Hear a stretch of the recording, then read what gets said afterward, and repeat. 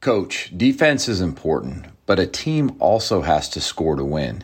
You can have the best defense in the world, but without an offense to match, you won't be winning any championships. Just have a look at what happened during March Madness this year. 3 out of 4 teams that made it to the Final Four on both the women's and men's side were the top 3 offensive ranked teams. That's no coincidence. The reality is most coaches will win more games with a 15% improvement on offense. But how? We're bringing in one of the greatest offensive minds in the game and Read and React creator, Coach Rick Torbett, to help answer that question. On May 9th, Rick and I will kick off our 4-week offensive strategies track where we will teach coaches how to score 7 to 10 more points per game. Just head to pgccoaching.com/tracks to learn more.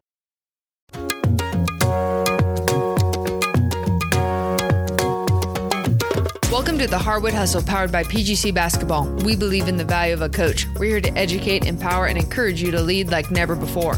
This week, the discussion is about sportsmanship and integrity in coaching and athletics. In light of the recent rule-breaking scandals, Sam and TJ discuss how we can navigate on and off the court coaching decisions for our teams. Let's get started. Welcome back to the Hardwood Hustle. TJ and Sam with you today. And TJ, I'm excited. We're going to talk about competitiveness and character and cheating. Those 3 C words: competitiveness, character, and cheating. And this is kind of in light of the recent Michigan scandal of stealing signs. But it goes much further than that. The Astros years ago, you remember when they went to the World Series and it was revealed what they were doing with sign stealing. And you can go all the way back to Bill Belichick and the Patriots filming the Rams in their walkthrough and Deflategate. Coaches are always looking for competitive advantages. But when does the competitive advantage go too far and outside the lines of the rules and veers into against the rules or cheating? And so I'm excited about us talking through it because I think it's an important topic. You have any initial thoughts? Yeah, I mean, I think it's really interesting. I think there's so many levels to competitiveness. And I mean, I can almost like put my players in different categories of their level of competitiveness. And, you know, honestly, I think oftentimes that cheating level goes to just like this ultra level of competitiveness, but there's that line. And I think it's really clear when you cross it. Like we all know what's right or wrong in sports or right or wrong in life. And we know, and there's a certain place that anybody will go to or everybody will go to win. And we all got to decide what's that level we'll go to win, you know, and there's a lot of players that we've all coached that, you know, they're on that bottom rung, you know, they won't go to the level of sacrifice or commitment or build the habits that it takes to win.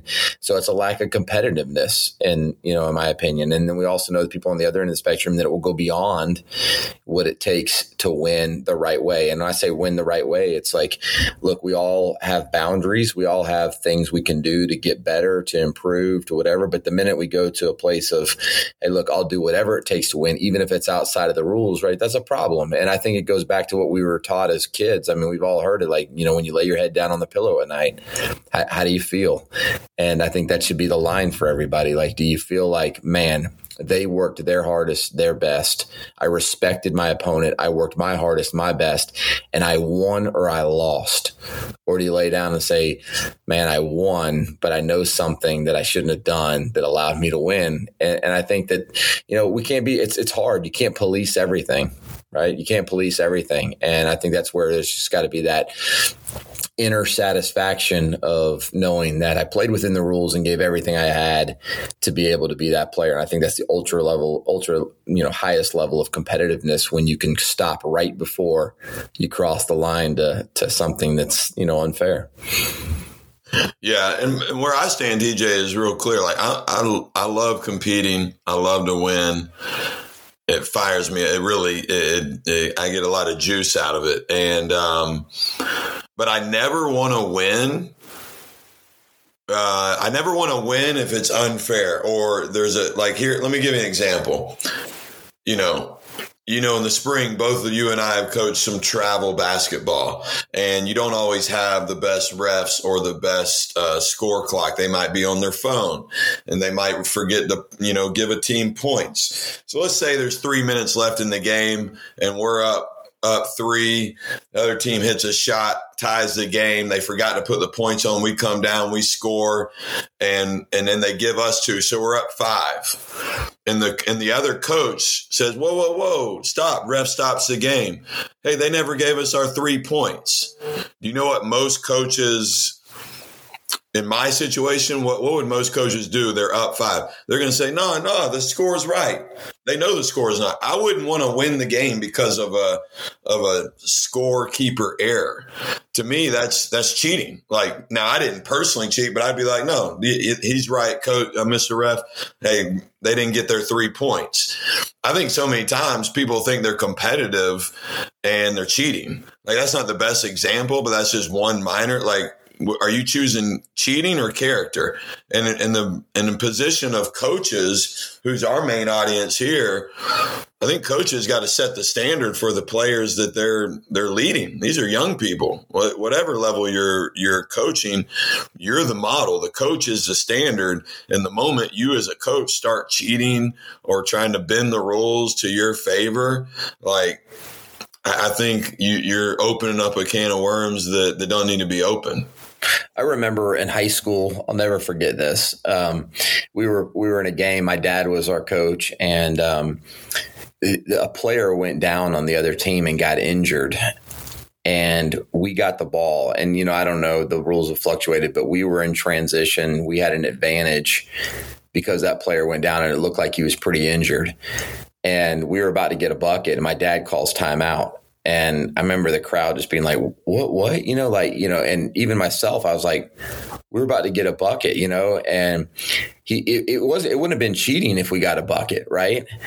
But his standard was just so much higher. It was like, listen, this kid's health is more important than us getting to a bucket, even to the level of like, look, let's get it 5-on-5. Let's get it in the flow of the game. Let's get it versus they've got a player down that's injured, that can't play, that's just here, and I just thought it was just like the highest level. I mean, you don't even have to do that. You don't have to do that. No one would have faulted him for taking the bucket and then, getting the timeout or the ref stopping the game or whatever. But I just thought it was such a high level of character and respect for your opponent that that is the ultimate level of winning to me, is when your respect for your opponent in the game is so high that whatever it is that I got to do to win, just as long as it's as fair as it can be. And I think that that's the way it should be. Like, can it be the most fair, their best, my best, and then there's a winner, and I love that. There's this video I watched where, hey, look, can you give it everything you got and just cheer when the winners go by? You know what I mean? Like, you're just like, they just beat us, and I think that's something that's getting lost in the game a little bit, is just respect for the opponent. I respect that, of course you're working hard. Well, they're working hard too. And I think having a lot of respect for your opponent is a great sign of a champion. So I think that's two different things. I do want to come back to that respect thing, but let's talk about the situation with your dad.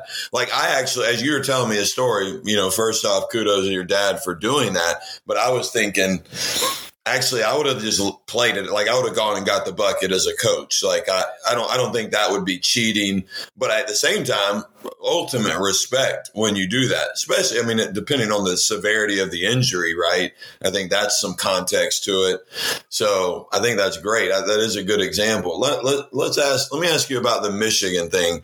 I haven't read every article. Like, information gets leaked out daily on this almost, and I don't know how up to speed you are, but basically, Michigan has a staffer that's gone to other stadiums or paid other people to video inside the stadium the opponent, the future Michigan opponent, their calls, right? So then they have a competitive advantage.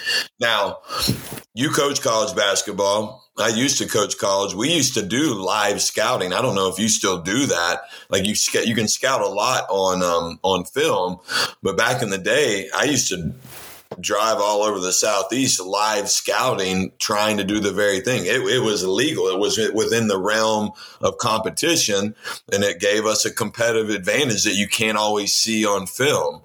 So do you think Jim Harbaugh is guilty of, quote, cheating by the sign stealing plan or strategy that is used? Well, I don't want to speculate on. It's hard for me to go to Jim Harbaugh. Like, did Michigan cheat? Yeah, I mean, and why I say that because I went and read the rules. I was curious when the whole thing came down. Like, can you not do that? I mean, is there rules against that? Because my first thought was, do TV cameras pick that up? Like, I know, like sometimes when we watch film on other teams, we wouldn't always get the film that's just broadcast on the game. Like, there's other film, right? And we can watch benches. I even know in the NBA, a guy that we know, that's his job. He goes to NBA games and gets their signs and signals and their calls and writes them down. And that's legal. Like, that's part of, like, they actually provide the seats for you. The opposing team provides for scouts to come in and watch that. So that's legal. So, like, it is what it is. But in the NCAA rule book, can you do that in college football? You can't. And so is it cheating? Yeah, it's absolutely cheating, 100%. Now, Jim Harbaugh says he knows nothing about it. To each person, that's kind of, whether you believe that or not, I don't know exactly the guy's role on staff. If he's paid, not paid, I have a hard time believing that the coach wouldn't know that, one of their staffers is at a game and, like, if they got these signals, well, where did you get them? How did you figure this out? Great job. But, and he'd be like, oh, I'm filming it. Oh, wait a second. You can't do that, And so, yeah, by rules, they should know the rules and they broke them. And so, yeah, it's cheating. Yeah, you're referring to, going back to the NBA, you have advanced scouts, guys that go out ahead of time and scout upcoming opponents. Yeah, so it's cheating. So it's, in your rule book, it's pretty black and white. Like, you would say that, yeah, that's cheating and you should be punished for it and disciplined, and that's not good. Or do you think that it's hey, I'm just getting a competitive advantage? Well, it's been interesting to hear from a lot of the other coaches on what their thoughts on. Deion Sanders' comments were like, hey, look, it's one thing in baseball. If you tell me a curveball is coming, like, game on, like, it changes everything. He said, even in football, if you know their plays, you still gotta be able to stop it. And, other coaches have commented, like, during a game, you have guys trying to pick up the other team's signals, which is legal, actually. You can try and pick up their signals in a game and see what's going on. But the actual videoing of a sideline in an opponent's game at their stadium, that's not legal. And so that's breaking the rules. Do I think people do everything they can, to get an edge, like to try and figure out the other team's signals and things like that? And you have to decide what's ethical and what's unethical, right? And we know the baseball, the Astros story, that whole thing, like, they went and they broke rules. There's rules that say you can't do this. It wasn't just an unethical, like something like, oh man, if a guy hits a home run, hit the next guy with a pitch. That's one of those, like, unwritten rules. Or if a guy's got a no hitter, don't bunt. You got to make your own decisions on that. I'm not going to judge anybody on that. But when it comes to if it's in the rule book and you go against it, I think it's pretty black and white. Yeah, I agree. Yeah, I don't know, college athletics, man, is so interesting in terms of recruiting and college coaches. You're always trying to gain a competitive advantage in the recruiting. And, before NIL days, players got paid. It was illegal, but players got paid. And that's college coaches bending the rules or cheating to gain a competitive advantage. Yeah, I think there's a fine line between gaining a competitive advantage and flat out just cheating. And I would stand on the line of, go win and do it the honest way. And what are some other examples you can think of that, where coaches come to this crossroads and it's like, okay, if I make a clear left here, I'm going down the road of cheating? Well, I think one of the ones that's interesting is, look, I've been in the gym with people breaking rules before. Like, at certain levels, it was a dead period, and I'm looking at a kid and they're looking at a kid, and, we're at different levels. I remember when I was in the NAIA, we had different recruiting rules, and it's a dead period for Division I, and you see a coach in the gym and you see him kind of like hanging out and you're like, this is a dead period. You can't be here. Like, we've all been a part of, like, scene violations, and they clearly know they can't be there. I think one of the most clear is probably the whole money thing, where it's you justify it. because other people are doing it. And we all know that players were getting paid. And some people like now they'll say, well, now you see it's legal. So everybody was doing it before. Well, now it's just legal. So back then it was, it was okay. It was just unwritten that everybody was doing it. Well, that doesn't make it okay. Like it's against the rules. But so many people just justified their actions because other people were doing it. And I think that's one of those things. And look, we face that. Everybody faced that. We're talking about that in sports. Everybody listening here has probably faced that in their own life, whether it's, is it just or justifiable?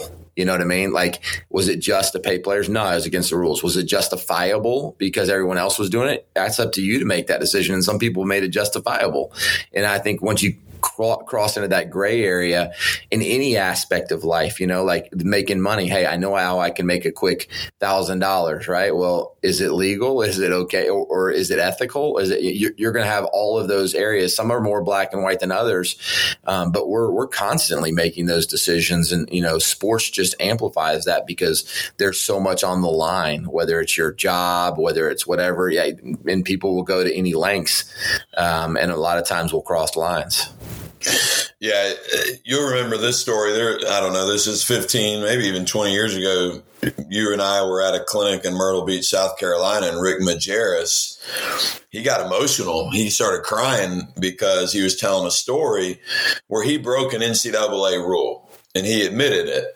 But the rule he broke wasn't to gain a competitive advantage. He took out, I think it was Keith Van Horn at the time, whose father had just passed away, and he bought him breakfast at Denny's, and they just stayed and talked all night at the restaurant, and he got hit by the NCAA, and that would be under this cheating or breaking of the rules. So there are some rules where I know that's a little bit of a side road, not exactly like recruiting cheating where you're trying to get a player and you're paying. He was just trying to be a good man and a good coach to one of his players. But there are some of these rules where it's like, well, everybody can justify breaking rules.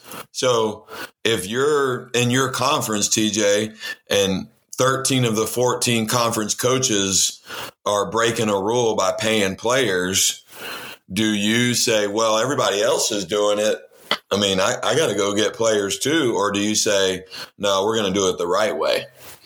Well, look, I mean, obviously we'll all take the high road on this, right? Like, well, I'm going to say the right thing. But I think more interesting is the one you brought up a second ago. Like, I put myself in, Rick Majerus' shoes there, and a player's dad dies and you want to go spend time with them and you want to buy them a $15 lunch or dinner because there's other times, and that's against the rules. There are cases where the rules are just stupid. And, Rick Majerus gained no advantage there. It didn't do anything. He was helping a young person. It didn't do anything for his team. So it's a dumb rule. And there are times like that. Like if you were to ask me what would I do in that situation, because I don't want to say holier than thou, I would just make every right decision. I'd probably buy the breakfast too. And, and so it's like, is every rule not worth breaking? But then it gets into that gray area. And I think, we always got to take the highest road possible. And I think the question in that Rick Majerus situation was the actual breaking of the rule, the higher road. You know what I mean? Like, was it actually doing something for somebody? And a lot of times, to me, the cutoff, is there anything to be gained that's unfair advantage, unfair whatever, or, and we face these in life too. Is there something, you could be persecution of your faith or something like that, where they tell you there's one thing, but you choose a different road. And there are situations like that are more gray than particularly the sign stealing, where it's in the rules. You can't do this. You're just doing it for an edge and you can't do it. Yeah, to me, that's blatant cheating, or what I referenced in the opening. The Patriots literally. Do you remember this? They filmed the Rams walkthrough. Like they're in the stadium and they left a camera in there, filmed it. I mean, that's cheating. Like you're cheating. Now, here's another example. TJ, your team, Emmanuel's on the road. You just traveled to a conference opponent. You arrive for shoot around. You walk into the gym, and I know this has happened. It's happened to me. Chairs are laid out, game day. one of the home team or opposing team left the scouting report on the scores table of your team. And you walk in, you guys are getting loose. You look over, you pick it up. All right, is it cheating to read the scouting report, or is it fair game? They just left the scouting report. Like, what's that? That's a gray area. Yeah. I mean, that's a difficult one too. Like, I like to think that I would just hand it back and give it back and do whatever. And there's another part of me that thinks, what idiots left this thing out here? Like, that's part of your team, job to do whatever. But like, I don't want to gain an advantage, that is, undeserved or unwarranted. But at the same time, like, I think it goes back to like, what can I do to help my team win that's within the rules? So is it against the rules to pick up that scout report and read it? No, it's not. At the same time, like, it wasn't intended for you. It was intended for somebody else. And I think you're kind of weighing back and forth. So let's just go with maybe a quick peek, Well, that's happened. I've read it. Is it bad character to read it?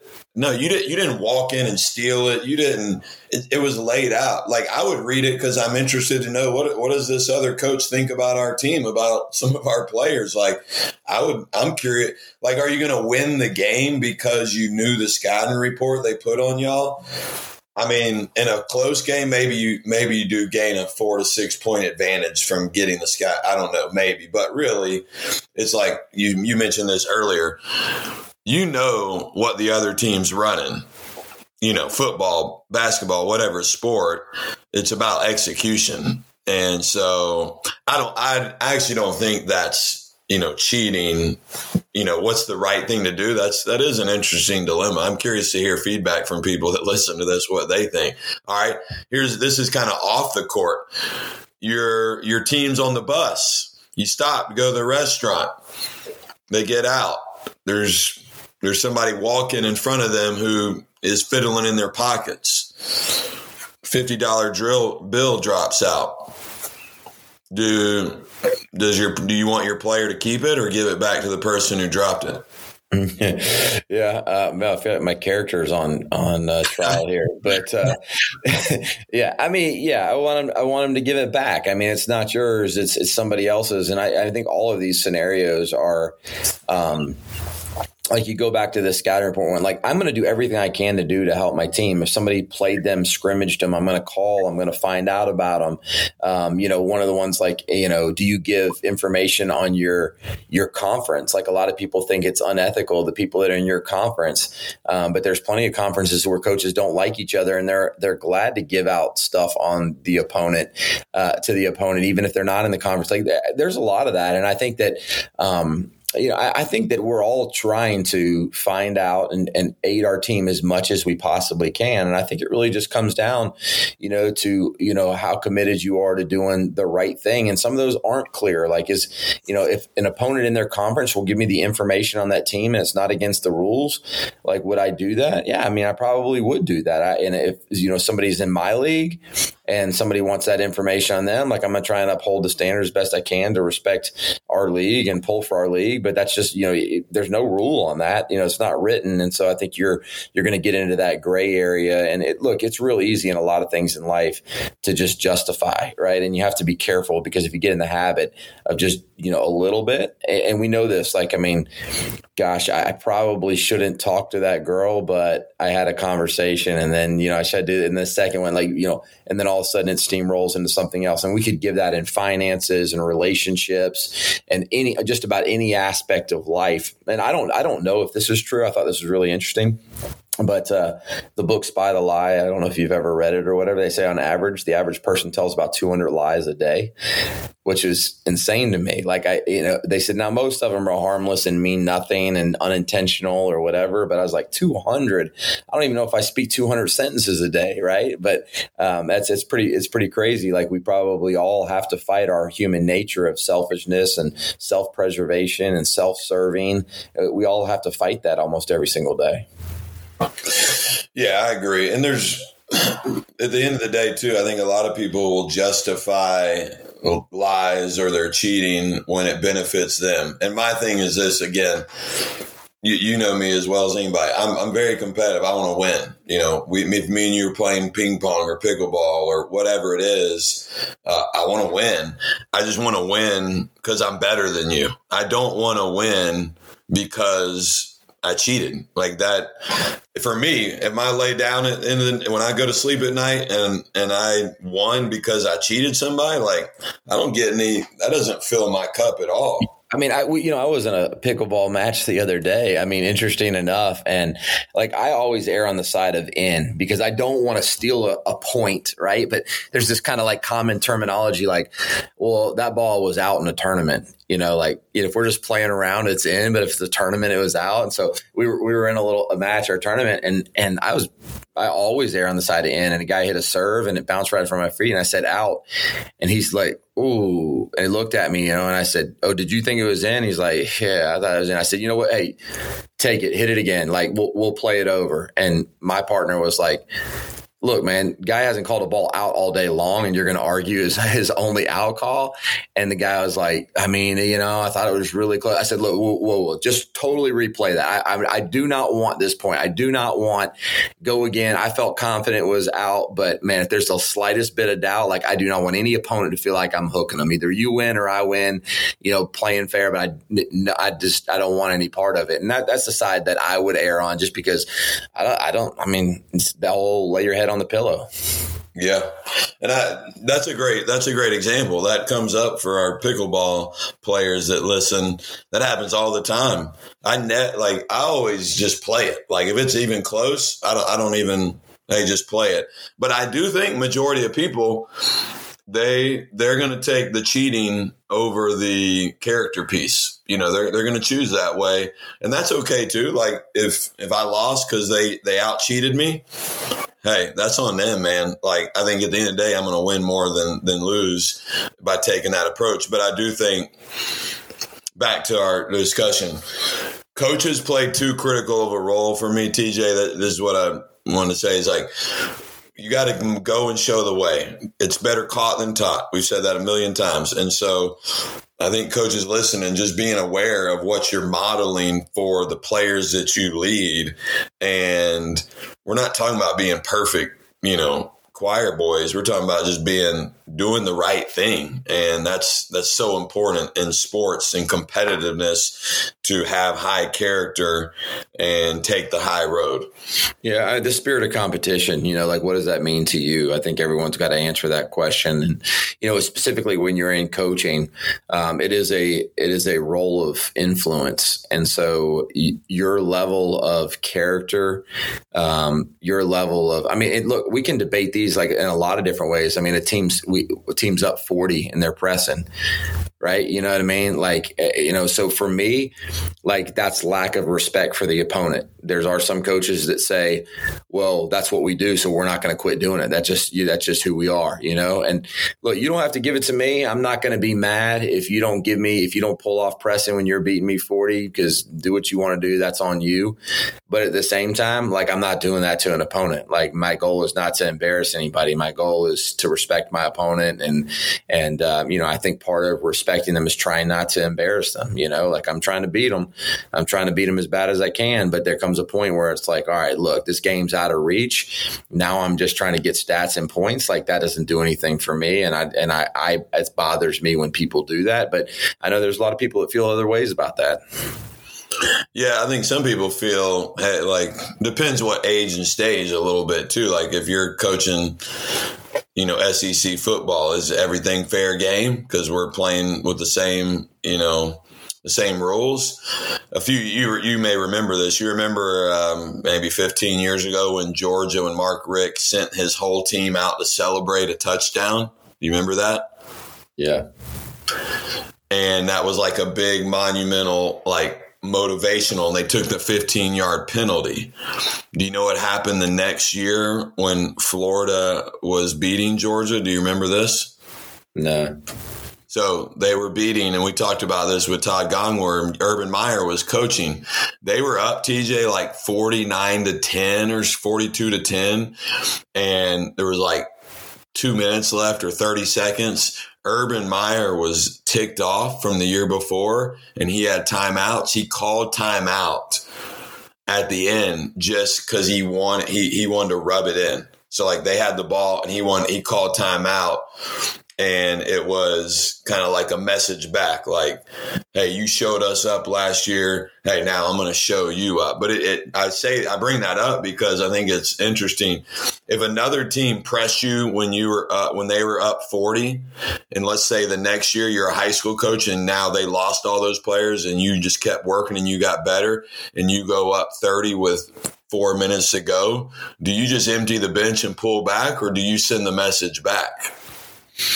Look, so that's an interesting story, that one, because, I actually thought what Mark Richt did was great, to be honest with you. Like, I thought, now if he sent his team out on the field and started taunting the other team, and the point of it was to all come together and celebrate and to be excited and do whatever. And so it's like, I didn't see it as disrespect to the opponent. Right. And so, and then the other thing we have to factor in too is like, these are kids. Like sometimes, okay, well, 3 years later, I'm playing that same team and I'm going to pay that coach back.